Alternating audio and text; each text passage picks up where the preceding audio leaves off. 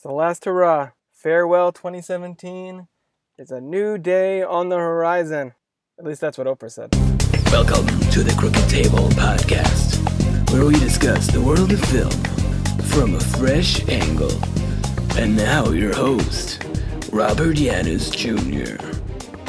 Welcome to the Crooked Table Podcast. This is Rob. On this episode, we're going to wrap up 2017 with a big motherfucking bow on it.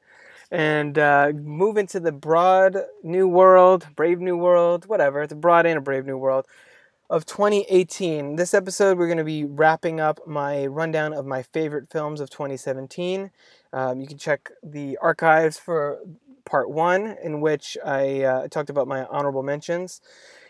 So this one's basically going over my current top 10 of 2017. Granted, as I mentioned on the last episode, there are a lot of films I haven't seen. The Shape of Water, The Post, I, Tonya, Brigsby Bear, Good Time. There's a bunch, including awards contenders, that either came out very late in the year and I just haven't gotten around to, or they're the small little hidden gems of movies like Wind River, which I still have to check up on, and a bunch of other ones. So I actually list a bunch of the ones that I missed on the first part of this 2017 wrap-up. So you can listen there for more of the ones that I still need to see. Also, if you're listening to this episode and you hear me not mention a film that you have heard on previous episodes of the podcast that I did enjoy, or you're wondering if your favorite one, why isn't your favorite one in the top 10? Either I saw it and I didn't care for it, or it's in part 1 and I mentioned it as one of my honorable mentions. So, of course, going into any top 10 of anything, you got to remember this is completely subjective and just based pretty much on what resonated with me the most. Of the ones that I have seen, I haven't seen as much as I'd like. So stay tuned to crookedtable.com for some of the reviews of the ones that I didn't see, like Shape of Water, which will be coming up a review on the website within the next few days. As for my personal top 10 of 2017, however, here's the list presented in alphabetical order. Baby Driver. Hardcore Crooked Table fans know that I'm a big fan of Edgar Wright's Scott Pilgrim vs. the World, and I'm equally enthusiastic about his Three Flavors Cornetto trilogy, that being Shaun of the Dead, Hot Fuzz, and The World's End. The last of which is my least favorite, but that's neither here nor there. So between Hot Fuzz and Scott Pilgrim vs. the World, I think Edgar Wright has two near masterpieces. Like, these are 4.5 to 5 out of 5 star movies in my book. Add Baby Driver to the list. I was excited about this coming out just because I knew, I was obviously familiar with Edgar Wright's filmography. I had heard about it, in writing for Screen Rant and such, that it was sort of a musical, but not really. That the music really set the tone for the action, and it was sort of choreographed to the songs that were playing in the headset of the main character. And I was really taken for a ride with this film, I guess, sort of pun intended. Ansel Elgort stars as the getaway driver for a group of criminals and falls in love around the same time that he's trying to get out of that life. And I was really blown away not only by the soundtrack and the action and the performances in this film, but also the amount of heart it had. I thought that the love story between Baby and Deborah was very heartwarming, and it made you really emotionally ground the character, as well as his relationship with his foster dad. There was a lot of great stuff in here. It's really more of a visceral thrill ride than it is a piece of art, technically, and so on that level, I understand why some more pretentious film critics and such may not have been all about it, or why it's not getting serious awards love, because it isn't a historical epic or anything like that. And I think that because of that, movies that are more about more outwardly wearing their fun on their sleeve have a tendency to be sort of dismissed as such. But I think that's a big mistake, especially in relation to Baby Driver this year. One of the best soundtracks, and actually one of the best editing jobs in films this year, just because of the way that the film is cut together and it moves at such a breakneck pace. The Big Sick. In any given year, there's really only a couple comedies that I really enjoy. I don't know if it's just... I guess I just find so many comedy films to be either too gross or too dumbed down for the masses, or just plain asinine and irritating or whatever. It's really hard for a comedy to really resonate with me these days, and that's kind of been the case, I guess, for the last few years at least. The Big Sick is probably by far the best comedy of the year. And not only is it hilarious, but it's again going back to Baby Driver. We can tell what resonates with me and things that hit me emotionally. And The Big Sick subverts the romantic comedy formula, focusing on not only the relationship itself, but sort of the journey that the male part of the couple, in this version played by Kumail Nanjiani, who co-wrote this film with his wife Emily V. Gordon. The film is directed by Michael Showalter, since we're naming credits getting credits out of the way, and it focuses as much on his relationship with his girlfriend's parents as it does with his relationship with her. And it's really about him and how he overcomes his place in his family and sort of the culture clash that arises from that. And it handled that kind of thing in a much more deeper way than something like My Big Fat Greek Wedding or something like that, where it's just basically played for laughs. The Big Sick was by far one of the best films I've seen this year, as far as I said, comedies, but just as far as relationship movies. I think it looks like it's really getting overlooked for awards. If it was up to me, this would be up for best screenplay, possibly even squeaking into the best picture category, as well as some acting awards. I think Holly Hunter probably has the best shot at getting a nomination for best supporting actress. But to me, it's really Kumail Nanjiani, who I wasn't really that familiar with before this. I think he's on Silicon Valley, which is a show I've heard good things about but don't watch. I thought he was great in this film, in his first big screen role, and I'm sure that it's going to open many doors for him, as well it should, because The Big Sick is an amazing movie, and he and his wife, Emily V. Gordon, like I said, who co-wrote the film, they deserve mad props, because The Big Sick is the kind of movie you don't really see very, very much nowadays. Blade Runner 2049. I was really hesitant about a sequel to Blade Runner, because it's one of those films that I find interesting. I did part of my college thesis on Blade Runner, and I find it really dense and worth studying and worth breaking down and sort of analyzing. But it's not really a film that I necessarily find particularly entertaining, and that's how I always explain that movie to my wife, who hasn't seen it.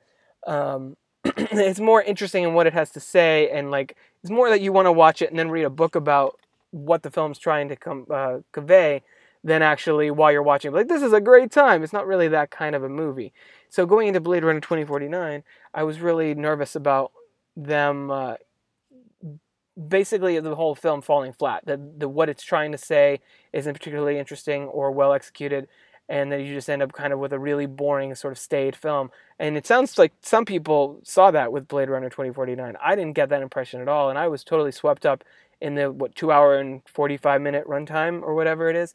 I think the first sign that the film was going to work out was when they brought Harrison Ford back to reprise his role as Deckard, which, by the way, they handle in this film by sort of sidestepping the mystery surrounding whether or not he's a replicant at the end of Blade Runner. This film sort of addresses it, but also doesn't doesn't address it at all, and in that way it retains a lot of the mystery of Ridley Scott's 1982 classic. But also when they brought in Denis Villeneuve, who I really liked Prisoners and Enemy and Sicario and Arrival. I'm really a big fan of his English language films. I haven't gone back and watched his first few before he broke out over here with Prisoners. But I think that he's really one of those visionary directors that works really well with sci-fi visuals and crafts, at least in Blade Runner 2049, an incredible movie that, while it's been getting some heat from some critics I know for being misogynistic and that kind of thing, and the role that the women play in it, I can understand that. I think the world of the film it's supposed to be dystopian, and I think that is the lack of strong female presence, the fact that all the women in the movie are sort of subservient to men, and there's sort of that kind of undercurrent going on. I think that's actually, if anything, feeding into how hopeless the world is without women in a strong role, and I think that sort of speaks to the current milieu, as it were. But you add in the interesting story that it has going on, a really understated work from Ryan Gosling, and most of all, the cinematography by Roger Deakins, who still hasn't won an Oscar for some reason. And if he doesn't get it for this film, then the Academy Awards they should just end, because at this point, this was by far the best looking movie. You pick any screenshot in it, and you can you want to throw it on your desktop or your computer or put it in a frame on your wall. It's that good. And luckily for me, the storytelling resonated on the same level that I found Blade Runner 2049. Not only not only not a missed opportunity, but actually a film that's on par, if not better than the original. Coco. So a couple years ago, I did put Inside Out in my top 10 of 2015, and really this is the best film that Pixar's put out since then. I'd venture to say that Coco it's either slightly better or slightly worse than Inside Out, but it's on the same level with that film. Both of those are, some of the best that Pixar has done since Toy Story 3, which was 7 years ago now. And Coco just nails the Mexican culture in such a beautiful way, telling a story about a young boy who sort of runs away from his family and winds up in the land of the dead, and while trying to pursue a career as a musician, which his family has forbidden him from doing so, and discovers so much about his family history and where he comes from, and the importance of following your dream, but also tempering that with making time for the people you love and the people who love you, and cherishing the memory of those who've passed on. There's so much great stuff in here. There's so many strong themes in this movie, and it's like Inside Out. It sort of feels like Pixar is making these films more for adults than for their kids, which I think is an approach that's really worked for them amazingly well since Toy Story in '95. Is that they make stories that are universal, that parents can relate to, and that are visually entertaining and have other aspects that appeal to kids. But the sophistication of their storytelling and the subtext and the actual text, I guess, of what's going on behind it, that really elevates it from a lot of the other sort of animated direct that we get these days. And looking at you, Despicable Me 3, and let alone Emoji Movie and things that are really terrible. Coco is by far the best animated film I've seen this year. By far has probably the best original song I've seen in a film this year with Remember Me. And not only that, it's probably the only film this year in which I got my ugly cry on. Other movies on this list, and that I've enjoyed elsewhere, really hit me emotionally. And now that since I've had a kid, I've been real emotional softy, even more so than I used to be. And Coco is the one that, like, all I have to hear is part of one of Remember Me, or like part of the song, or think about it, and it hits me emotionally. It cuts that deep as far as themes that resonate with me, and so I had to find a place for it on this list. The Florida Project. Of course, I'm recording this from Florida. I live in Florida with my wife and child, so naturally a film set in Florida that deals with the Orlando area that my wife is intimately familiar with and that I've been through many times. It's no surprise that this film I had already had an in with this one. I'd heard a lot of good stuff about this coming out of the festival circuit, about how Sean Baker, who did Tangerine a couple years ago, brought Willem Dafoe as the only star in this film of essentially unknowns, focusing on a group of children living in a motel outside of the Disney World area in Orlando, and sort of their, I guess, low-income life and them surviving and struggling to, with all the things happening around them, and sort of this, I guess, living in the shadow of Disney World and the happiest place on earth, sort of using that as a backdrop for this much more realistic story of these people kind of struggling in poverty and that kind of thing. And the film is funny how earlier on this podcast I mentioned about how Blade Runner is not a film that's necessarily entertaining to watch. Well, I felt very much that way watching The Florida Project. It's very frustrating in a lot of ways watching this film, because the parents in the movie, the one particular one, the central mother character, makes such bad decisions and just acts like so immature and irresponsibly throughout that as someone who's a parent myself, it kind of frustrated me and pissed me off a lot of the time. But that's the point of this. She's trying to make the best decisions she can with the circumstances that she's in. She does love her daughter that much as a parent, and she's just trying to get by. And life is a struggle for so many people out there. There's this saying that you hear a lot about. Oh, don't complain, because no matter how hard it is for you, there's always someone out there that has it worse. And this movie really puts that adage into effect. I think that the fact that the story is told mostly through the eyes of the children was a stroke of brilliance. And I know the last few seconds of the film was sort of divisive, but it really worked for me and delivered some of the best acting that I've seen from children in a long time. Get Out. This was another movie that I'd heard a lot of good things going into it. And of course, I saw the trailer and I was like, that looks awesome. And I'd heard about it being sort of a horror satire element, with satirical elements going on from Jordan Peele of Key and Peele fame. And so I didn't quite know what to make of this. I mean, a lot of first-time directors come out with something and it's fine, or it shows promise or whatever. But this film really, the attention to detail, the craft, the way that Jordan Peele tells the story it really floored me. And not only does it speak to racial tension in America, which is particularly, sadly, as relevant now as ever before, but it does so in such a visually interesting, insightful, arresting way that also works not only on an artistic level, but as pure entertainment. This works as just if you just want to see this movie and just watch a fun horror film, this has that for you. There's plenty of stuff in here. I mean, you have Lil Rel Howery as sort of the comic relief in this film. Daniel Kaluuya and his girlfriend Allison Williams, sort of this interracial couple going back to her hometown, and sort of the chaos that ensues that something's not right here. So it's sort of, you can walk into it with almost like a Stepford Wives type of 70s paranoia thriller throwback vibe to it. And I think if all you're looking for is that, you got that. If you're looking for a horror film that has more social commentary, that has more to say than just, jump scares and robbing you of a couple nights sleep, this definitely has that. And that to me is what takes Get Out to the next level. I know that it's in contention for a lot of the big awards as we move into Oscars here, and I'm really hoping that it gets Best Director and Best Picture nominations, because I think it's a film that has themes that really speak to everything we hear in the news nowadays. And not only that, but it features some unbelievable performances, the unforgettable direction, and it's a movie that really I'm looking forward to revisiting a second time. I only saw it in theaters the once, and I picked it up on Black Friday on Blu-ray, but I'm waiting to watch it with Kai again. But it's one of those movies that I can only see myself loving more the more times I watch it. Guardians of the Galaxy Volume 2.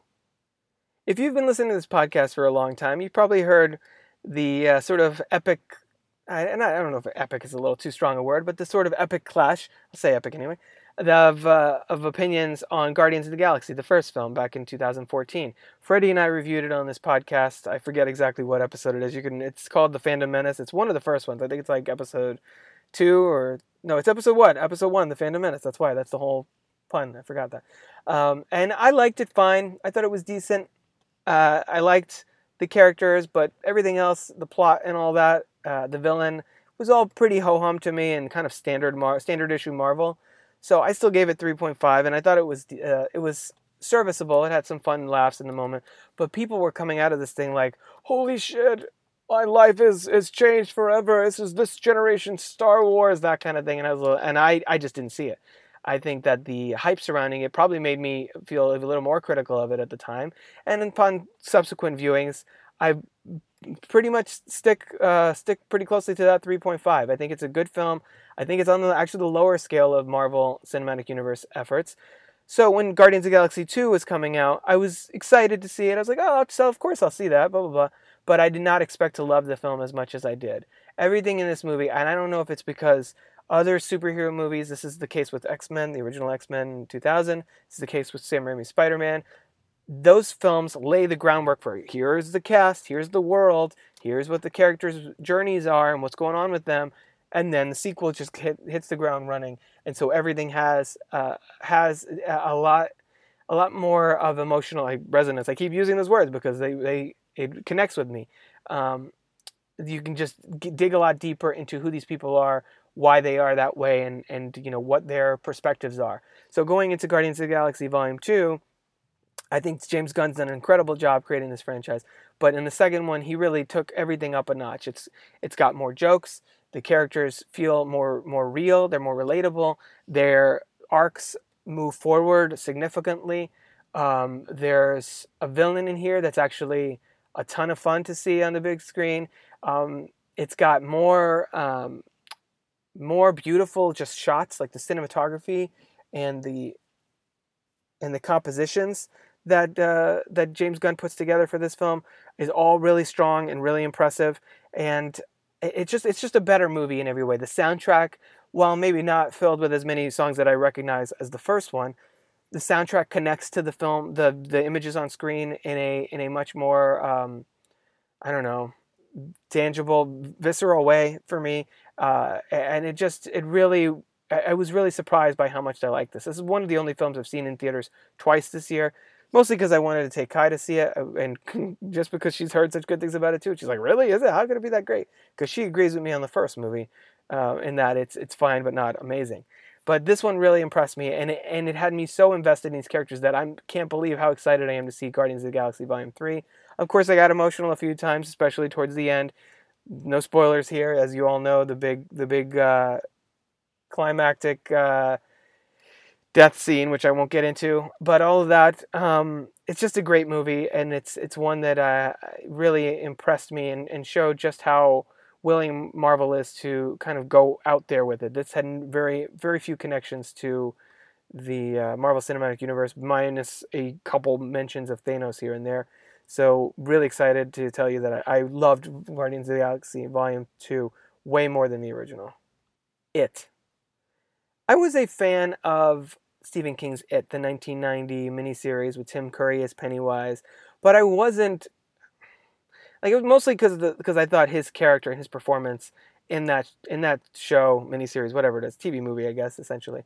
But it's mostly because his performance was so committed, and Tim Curry kind of goes for it in everything, whether it's, Frankenfurter or, the concierge in Home Alone 2 Lost in New York. He really commits and goes for it in every performance, and he did that with his performance as Pennywise. So when I heard about It, I went back and I rewatched the Stephen King's It miniseries, and wow, that thing's not that great, except for Tim Curry's performance. But Andy Muschietti, I think that's how you pronounce his last name, he did such a great job with this movie that it felt like the original, but everything felt like the story was being told as it was intended all along. That it just had never been brought to life, it never had been fully realized. And yeah, there's too much CG with Pennywise and some of the things that he does? Yeah, slightly, a little bit here and there. I think it pushes that a little too far here and there. But Bill Skarsgård really commits to his performance here, and he makes Pennywise like legitimately terrifying. Now it's sort of darkly funny in moments, but he doesn't. He ties more into what I would think a modern day take on Pennywise would be, and not only does his style sort of harken back to the character's sort of historical roots, but he finds that balance where he's scary without losing that entertainment value that when you see him pop up randomly where I don't know, they use him just right in this movie, and they use him just enough. Not only that, the child actors in this film, of course Finn Wolfhard from Stranger Things is in there, but like the other actors who I was not familiar with going into this, they all really blew me away, especially the girl that plays Beverly. I thought she stole every scene she was in, and the film really does feel like a Stand By Me meets Nightmare on Elm Street hybrid, like the book is supposed to be. But I feel like this film just takes you. It's such a combination of hilarity with some of the things that the kids say and the way that they relate to each other, and horror with Pennywise and some of the ways that they interact with him. I was just really impressed with the way that they distilled Pennywise down and tied him into everybody's like personal demons, and that Pennywise basically is essentially a metaphor for each of their personal demons and how they all have this shared loss or pain, and they bond over that. And then Pennywise is just the supernatural metaphor of that. And I think this film captured that in a way that really surprised me. So I'm very excited to see what happens in Chapter 2, and I hope that they can keep the same level of quality going. If the 90 miniseries is any indication, the adult part of the storyline is where it really is where it really runs into some trouble. So I'm hoping that they are able to overcome that, because this was a hell of a first half. Logan. Of course, I'm a longtime X-Men fan. I had the trading cards in the 90s and early 90s. I was, of course, watched the animated show on Fox Kids back in the day. So I've been all aboard this X-Men franchise from the beginning. So Hugh Jackman saying that he's going to do one more film and this is going to be the swan song for his take on Wolverine, the expectations were very high.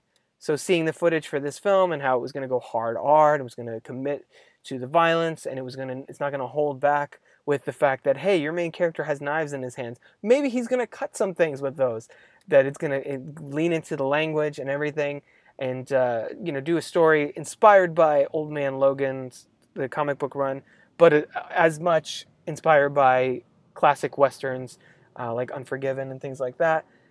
Shane, of course, which is referenced in this film very explicitly. It was a take on the superhero genre that we haven't seen thus far. And James Mangold did the Wolverine in 2013, and that was fine. That was a good movie. That's, again, a 3.5 or so. You can see the review on the site. But Logan was just like leaps and bounds beyond what I've seen Mangold do with this character before. It not only is it a modern western, it's a superhero movie. It's sort of a sci-fi dystopian movie. It features incredible performances by Hugh Jackman as Logan and Patrick Stewart as Charles Xavier, whose voice I just tried to do. I think both of them are awards worthy. They're not getting attention because this is the kind of movie that it is, and it's not taken seriously for whatever reason. Even though I feel like this is a film that, in my world, would be nominated for Best Picture. It's that good. It feels like a Dark Knight level achievement as far as the genre, as far as storytelling as a whole. It introduced us to Daphne Keane as Laura / X-23, who I'm hoping that Marvel / Disney / Fox can lock down for subsequent films as this character, because her take was really strong, and probably, again, like it and the Florida Project, one of the best. This was a great year for children on film, for child actors, because I thought she did an incredible job here at bringing this character to life. And the film, not only does it have action, but it has moodiness to it. And if you haven't seen Logan and you have any interest whatsoever in superhero films or the X-Men films in general, I would definitely check this out. Chances are, if you're a fan of those things, you've probably already seen Logan. But track down Logan Noir, the black and white version, because it is definitely worth experiencing the film in that way, because I think it does bring it to life and sort of accentuate the sort of archetypal design of the film in keeping with the Western genre and that kind of thing, in a way that the full color version doesn't quite nail down. Star Wars: The Last Jedi. You really didn't think I was going to finish this list without putting Star Wars on there, did you? As you know, Star Wars is totally my jam. I'm my favorite film franchise on the planet. And The Last Jedi, I know it's been dividing fans, and they're still arguing whether it destroys the franchise forever or it's the best one since Empire. I'm in the latter camp. I think this is the best Star Wars film we've gotten since The Empire Strikes Back. I think it's arguably, possibly even better than A New Hope in my eyes. I've only seen this one twice. I've seen A New Hope a bazillion times, but it's at least top 3 Star Wars films for me. Coming a year after Rogue One, which was sort of a disappointment for me, and 2 years after the franchise was reborn, essentially, with The Force Awakens. Rian Johnson, he basically shook this franchise of its shackles, of the format of what you're expecting from these movies, by cutting ties with everything you are expecting from this movie. Does that mean that the answers to who are Rey's parents, what is Snoke's deal, what's going to happen with Luke Skywalker? Does that mean that those are answers people are going to be happy with? Maybe not. Maybe so. It depends. If you're going into this movie with a version of it already written in your head, then you're going to walk out disappointed no matter what it is.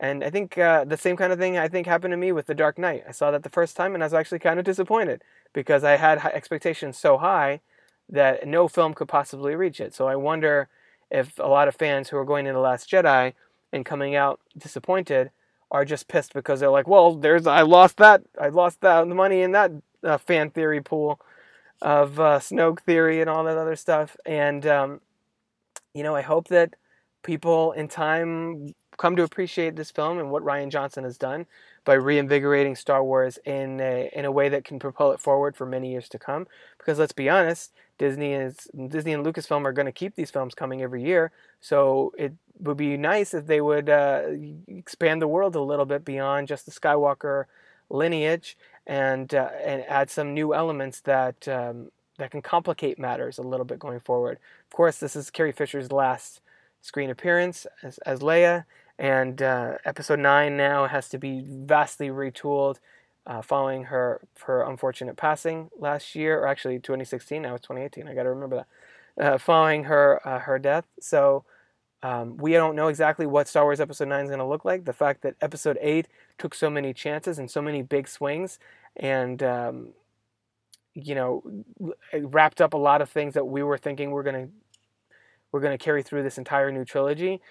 We have no idea where this franchise is going, and I think that's super exciting. And I can't wait to see what J.J. Abrams has in store for us. But with this one, as a standalone film, Rian Johnson created an incredible Star Wars film that subverts expectations at every turn, has some of the better performances that we've seen in these films in a long time. In particular, in this one, Mark Hamill as Luke Skywalker and Adam Driver as Kylo Ren are probably the top of the top for me in this film, just because they dig into those characters in ways that we definitely weren't expecting, but in ways that we didn't expect, and that really surpass my expectations for where their characters were going to go. So Star Wars: The Last Jedi, possibly my favorite movie of the year. It's as far as these 10, I think it's right now Star Wars: The Last Jedi and Logan are probably in contention for the top spot, with Baby Driver and Blade Runner and maybe It. I forget how I organized this list. I had the thing ranked at one point before I just decided to go alphabetical with it.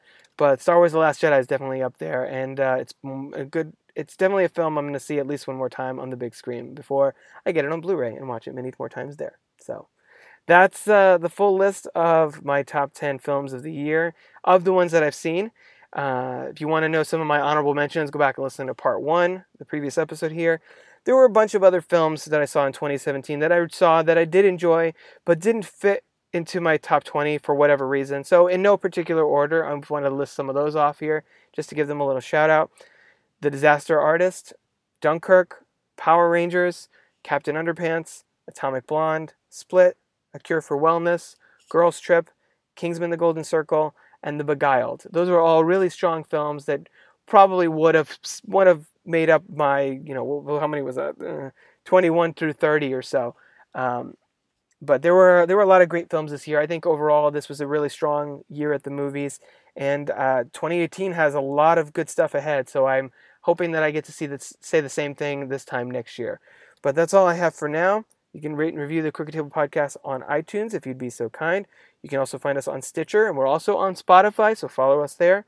Find me, Robert Yanis Jr., on Twitter at Crooked Table. We're also on Facebook and the other social medias. You can find more podcasts, reviews, videos, and other movie-related goodies at crookedtable.com. We'll be back with another episode, hopefully in the next week. I'm not 100% sure what I want to focus on there. I have a couple ideas, so I won't commit to that now. But until then, I've been Rob, and we'll catch you around the table next week. Roll credits.